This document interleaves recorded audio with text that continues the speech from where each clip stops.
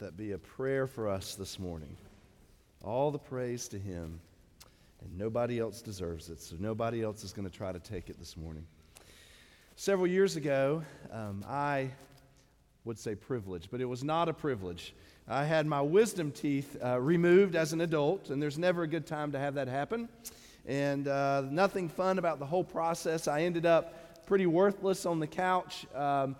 Couldn't really accomplish anything, but I came home with the DVD set of season 1 of this television show called 24. Now, 24 is a show about the guy who's the head of the counterterrorism unit, and the goal is to save the world. Well, here I was, unable to do anything, and each episode's about an hour, and there's 24 episodes in a season. That's why it's called 24. It's about one day. I sat that day, woozy from pain meds, galls sticking out of my mouth, and I think I watched about 12 episodes of season 1 of 24, and I was instantly hooked on this show. They call that binge watching. I never got to do it, but that one day, 12 episodes in one day. And there is nothing better than a save the world plot in a TV show or in a movie, in my opinion. And one of the greatest heroes in the whole genre is Kiefer Sutherland as Jack Bauer. I love that show. Not on the air anymore, but that's probably a good thing, else I'd be flipping TV there and stuck. But I think there's something within us that attracts us to this idea that the actions of one person could change the world.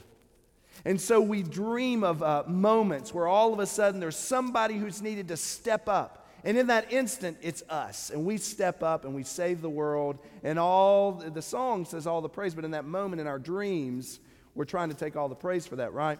Well, here's the reality for us this morning. That could be you. I know that sounds outrageous, but God is inviting you, and He's inviting me to join in His mission to save the world. Sounds a little outrageous, sounds a little dramatic, but that's what we know the Scriptures are all about. Jim Collins, who is an author and speaker, he talks about and writes about company sustainability and growth. He wrote a book called Built to Last. And in the book, he describes a goal that certain successful companies establish, and they're able to articulate that seems audacious. Outsiders think that there's no way it can be accomplished, and insiders are thinking that it will not fail. And he calls this goal the big, hairy, audacious goal. And to shorten it, he calls it the BHAG, B-H-A-G, big, hairy, audacious goal. Well, I think that the mission that Christ articulated for His followers, for His church, was a BHAG. When He said, "Go therefore and make disciples of all nations, baptizing them in the name of the Father and the Son and the Holy Spirit." And for us to think that we could contribute to that mission to save the world is a big, hairy, audacious goal. Over the next several weeks, we're going to follow the Apostle Paul as he goes on a mission really to save the world, and it's recorded for us in the book of Acts. I'm calling this series On Mission, and we're going to trace Paul and his companions as they travel on what's traditionally thought of as the second and third missionary journeys that Paul has. And as a follower of Jesus, I want to start off by saying to you that you are called to live your life on mission. Now, I know how easy it is to just end up living life and not really thinking about something of consequence in our everyday life, rather than to see our lives as part of this grand cosmic scheme to save the world. And my desire is that by the end of this sermon, or at least by the end of this series, that you will accept God's invitation to join Him in His mission to save the world. We're going to pick up in the middle of the book of Acts, Acts chapter 16. Now, this is Luke's second book that he's written in the Bible. Luke's gospel is his first book, and we know that this is the one that tells the story of the Spirit-filled, Spirit-led ministry of Jesus. And then he pens the book of Acts, which shows how the Spirit descended on the early Christians, just like the Spirit descended on Jesus, and empowered these believers, this church, to keep doing what Jesus had already began. So I'm going to read to you in Acts 16, beginning in verse 6. They passed through the Phrygian and Galatian region, having been forbidden by the Holy Spirit to speak the word in Asia. And after they came to Mysia, they were trying to go into Bithynia, and the Spirit of Jesus did not permit them. And passing by Mysia, they came down to Troas. A vision appeared to Paul in the night. A man of Macedonia was standing and appealing to him and saying, "Come over to Macedonia and help us." When he had seen the vision, immediately we sought to go into Macedonia, concluding that God had called us to preach the gospel to them. What we have preserved for us in God's word in this passage of Scripture is that the Holy Spirit led Paul and his companions to preach the gospel in Macedonia. And what I would like for you to consider right now during this message is that the Holy Spirit is still strategically calling believers to join his mission to save the world. You think, well, how can we save the world? What can we do? What do we have to offer to save the world? I mean, we love the TV shows about it. We love the Jack Bauers, but me, how am I going to do that? We join God's mission to save the world when we align ourselves with the Holy Spirit, when we place our yes on the table, and we center our lives in the gospel. So we're going to start with the first part there in verse 6. And here's the thing that we need to remember. You join God's mission to save the world when you align yourself with the Holy Spirit. Well, I think it's important for us to kind of understand the context, how we got here. The book of Acts in the first half, it describes how Jesus ascended into heaven and then empowered the early believers. The church was born. And then it really follows Peter. And it shows us the ministry of Jesus' close disciple, Peter. And then in the second half, the book begins to follow this new convert to the gospel, Paul, in his mission to save the world. Specifically, what we see is how he travels to spread the message of Christ crucified and plants new churches along the way in really three specific missionary journeys. And during the first journey, Paul and his partner Barnabas, they traveled to cities like Derbe and Lystra and Iconium, and they planted churches there. And then all of a sudden it comes to the second missionary journey where we're going to be, and they decide, Paul says, let's go back to those cities. Let's visit those cities, and let's encourage the churches that are there. And along the way, he took with him Silas, but along the way they met this young man, Timothy. And Timothy was a disciple of Jesus, and Paul said, you should come with us. So now these three men travel off into these cities to encourage the churches, but then to follow God's leading on their mission. So Paul, he was strategic in his journey. He didn't just go anywhere or just wherever. He was real specific. In fact, he liked to go to really important cities, preferably in commercial and administrative cities where the Word of God could then radiate out into the world. So if all of a sudden we can reach the people in this city, in this significant church, then all of a sudden there are other people in the community from all over the world. They go back to their home cities, their hometowns, their home countries, and they're able to share the message. And so that's what he liked to do. William Larkin believes that Paul's plan was to make his way straight west into the Roman province of Asia. Now there's the whole continent, but in the Roman Empire there was one province referred to as Asia. And this commentator says that's where he believes that Paul, along with Silas and Timothy, was headed. And then verse 6, it says, they passed through the Phrygian and Galatian region, having been forbidden by the Holy Spirit to speak the word in Asia. What we know is they started off in a city, and they traveled up into what's modern-day Turkey. This is, Mediterranean Sea below it. To the north, we have the Black Sea. They're kind of in the center of that landmass of what we know as Turkey today. And they're headed west. Some think that he was trying to make it to Ephesus. We know he eventually makes it there, but it sounds like that's where maybe he and these guys were headed, was to go to Ephesus, to preach in this significant city, to plant a church there. And something happens that leads to a detour. F.F. Bruce says that the language in this verse implies that perhaps a prophetic utterance was spoken, possibly by maybe a prophet in one of these cities, maybe in Lystra, that somebody said, the Holy Spirit does not want you to go and to speak the word into Asia. We don't really know how the Holy Spirit communicated in this instance, but all we know is that Paul recognized we're not to go. And so they were redirected. To the north lay this frontier, this province of Bithynia, and then over in the northwest would have been this region called Mysia.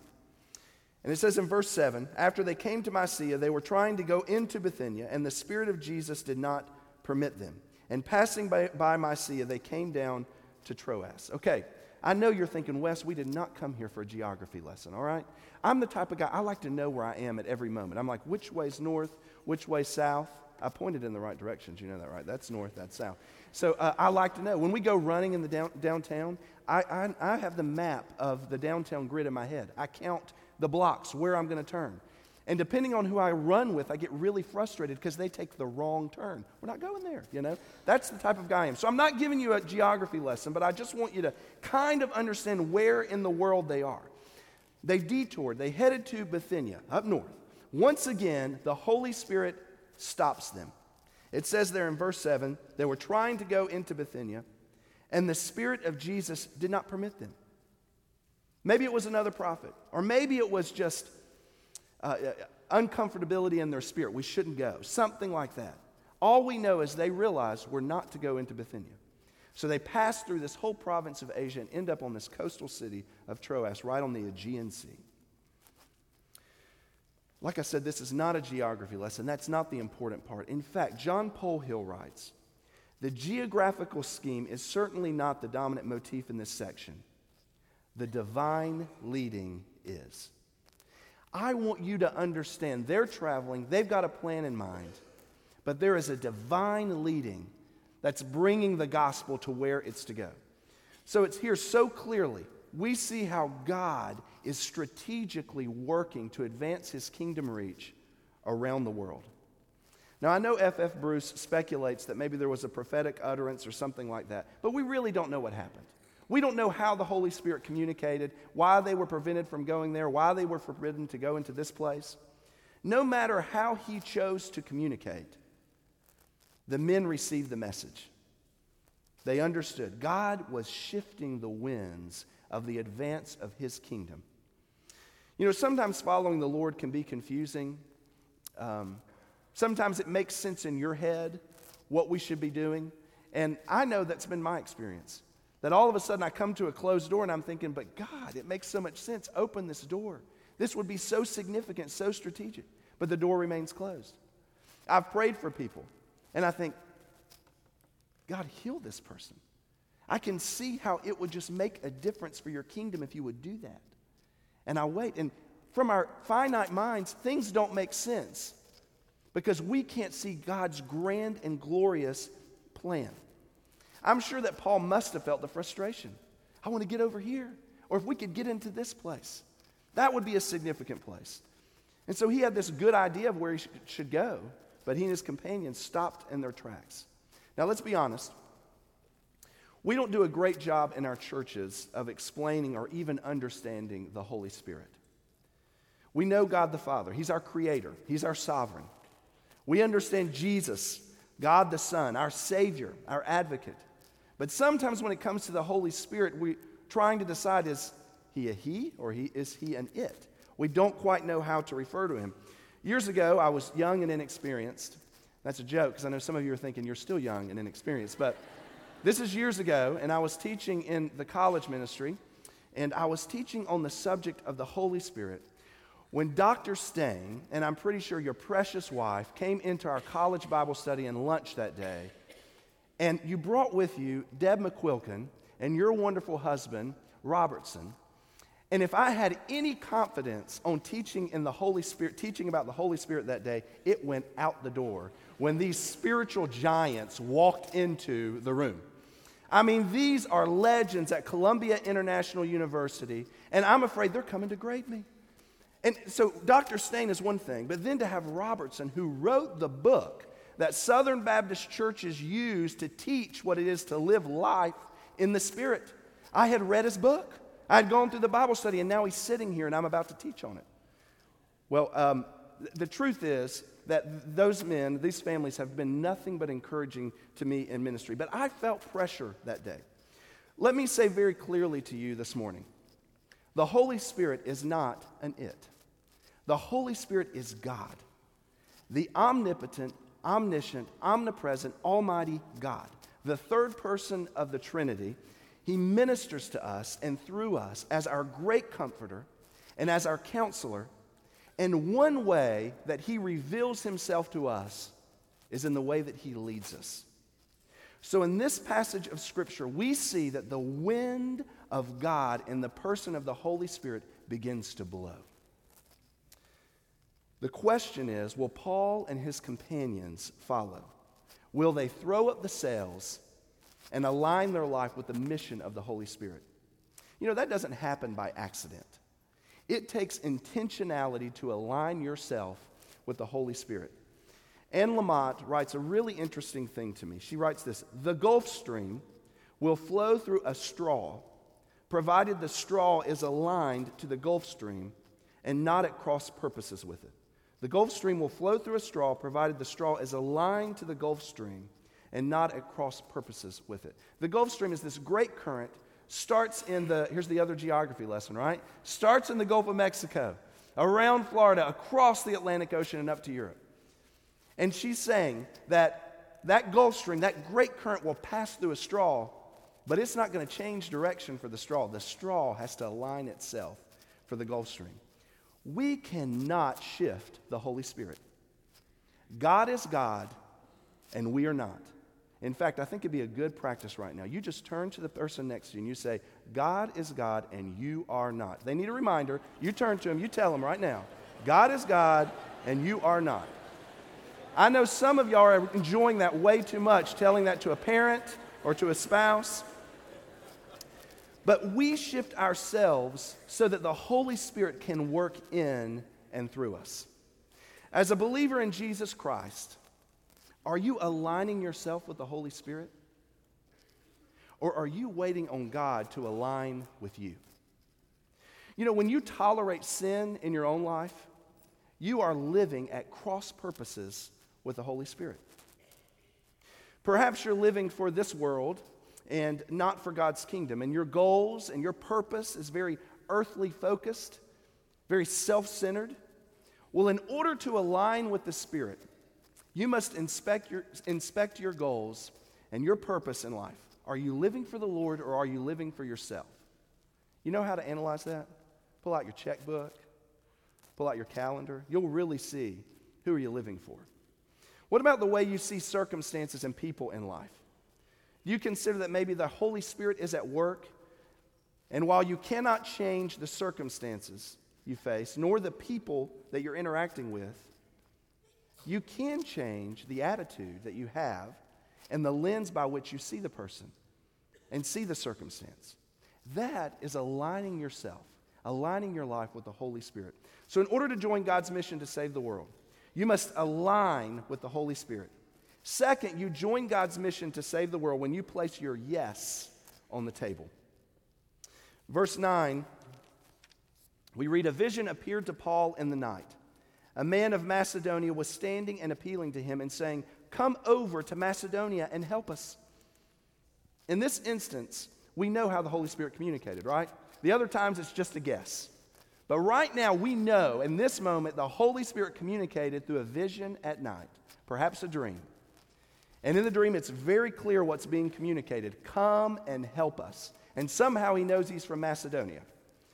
Well, what kind of help do you think they were looking for? We'll get there in a second. What we do know is that Paul is in Troas. This is a part of the northwest region of the province of Asia. It's a city on the Aegean Sea. And Macedonia is 2 days away by boat across the Aegean Sea over to the continent of Europe in the modern-day country of Greece. Well, the book of Acts begins with a commission from Jesus. And it's to his followers. Acts 1:8, you all know it. But you will receive power, Jesus says, when the Holy Spirit has come upon you, you will be my witnesses both in Jerusalem and in all Judea and Samaria and even the remotest parts of the earth. Can I propose to you today that at this point in history, Macedonia, Europe, was surely part of the remotest part of the earth?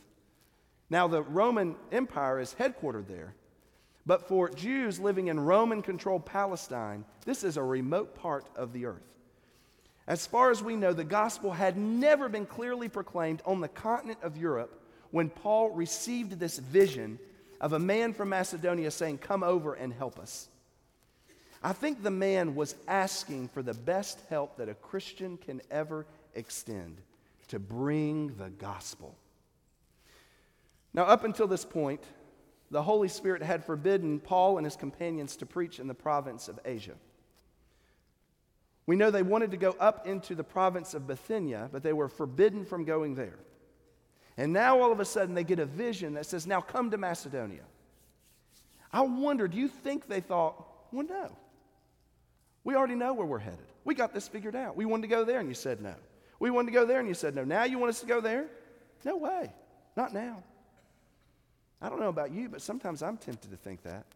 When I feel like God's leading me one direction, and it makes a whole lot more sense to me to go that direction. And I'm thinking, well, not right now. Well, I'm convinced when it comes to the power of the Holy Spirit, just like when it comes to electricity, we are either going to act as a conductor or a resistor. Resistors halt the flow of power.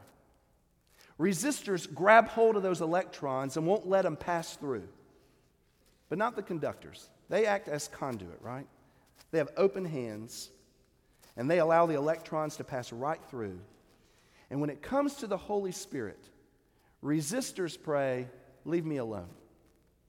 When it comes to Holy Spirit conductors, they say, "As you wish." And did you know that both prayers are answered? My great mentor and dear friend, Rick Milne, was one who placed his yes on the table for God. He called it living on go for the gospel. And that's indelibly written in my heart and in my mind even to this day. Now, he wasn't a great missionary who laid down his life in dramatic fashion in the bush somewhere, but instead, in a figurative way, he laid down his life every single day for the purpose of God in his life.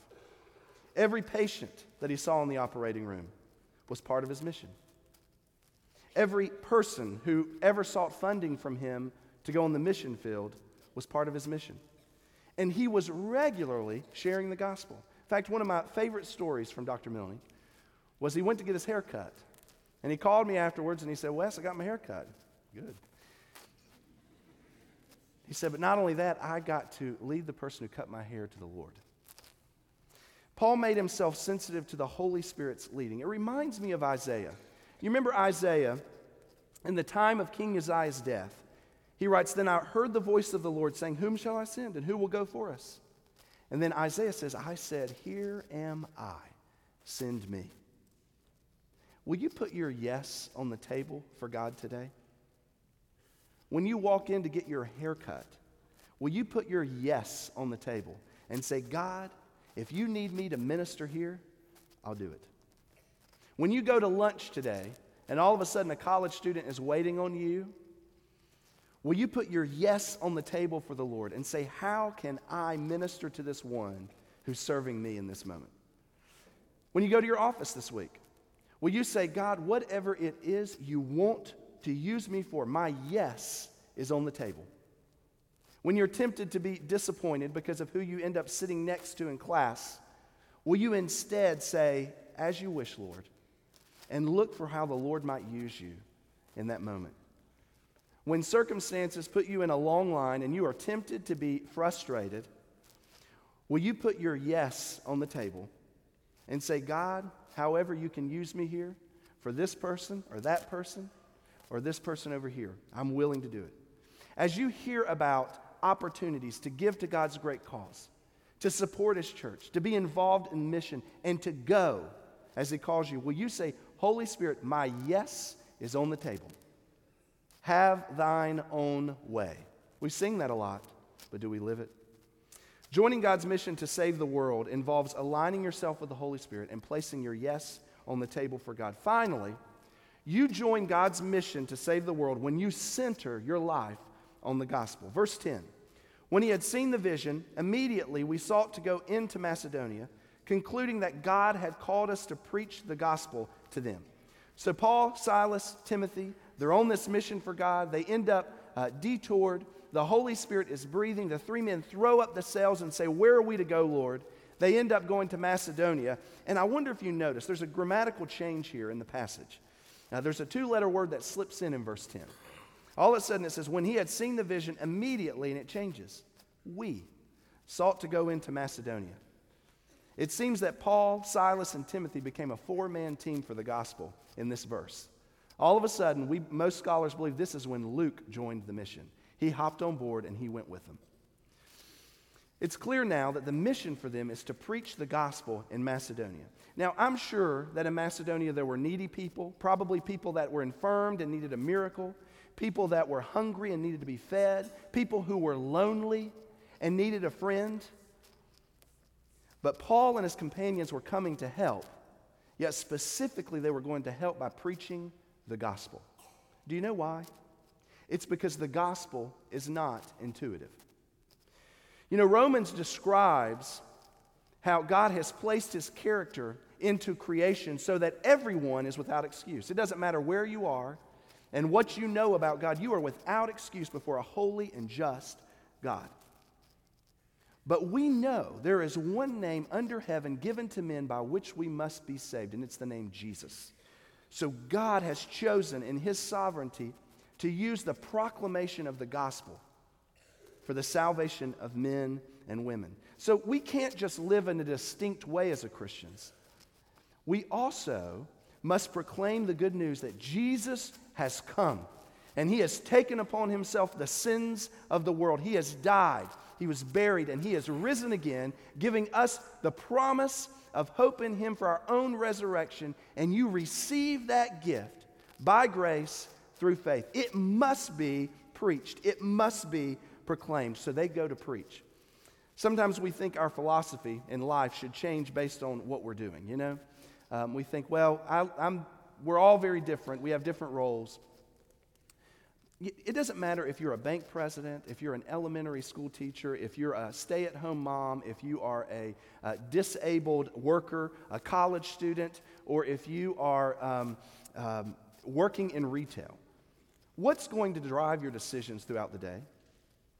My hope is that it will be the gospel, that the gospel will permeate your life financially, relationally, educationally, physically, emotionally.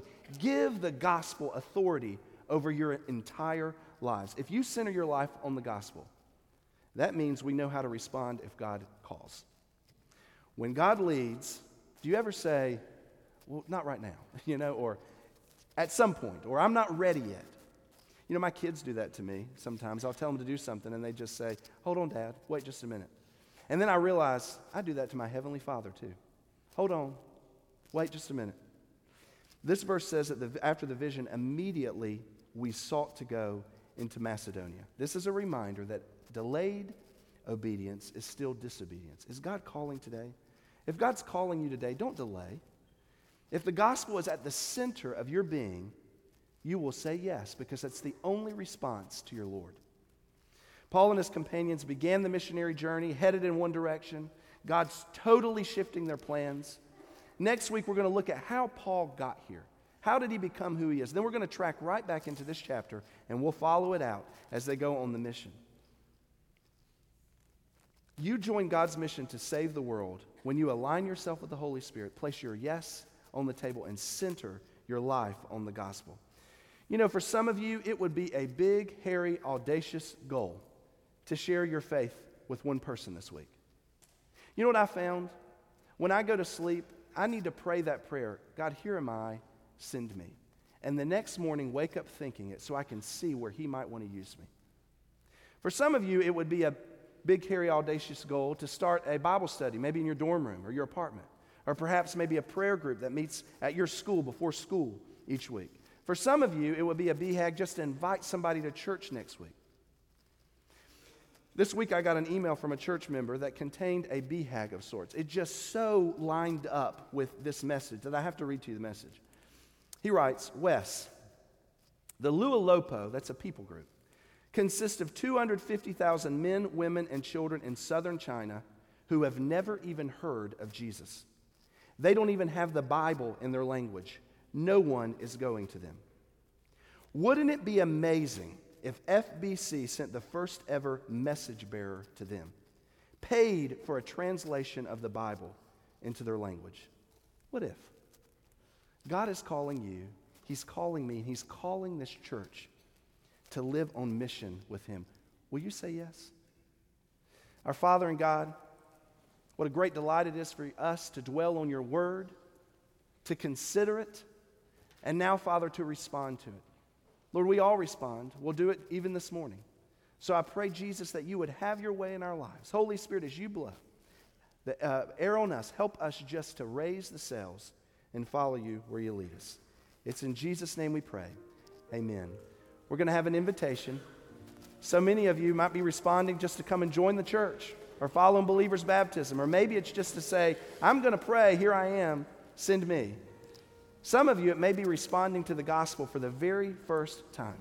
I'm going to be down here waiting. I'm going to invite you to stand. As our choir sings, you respond.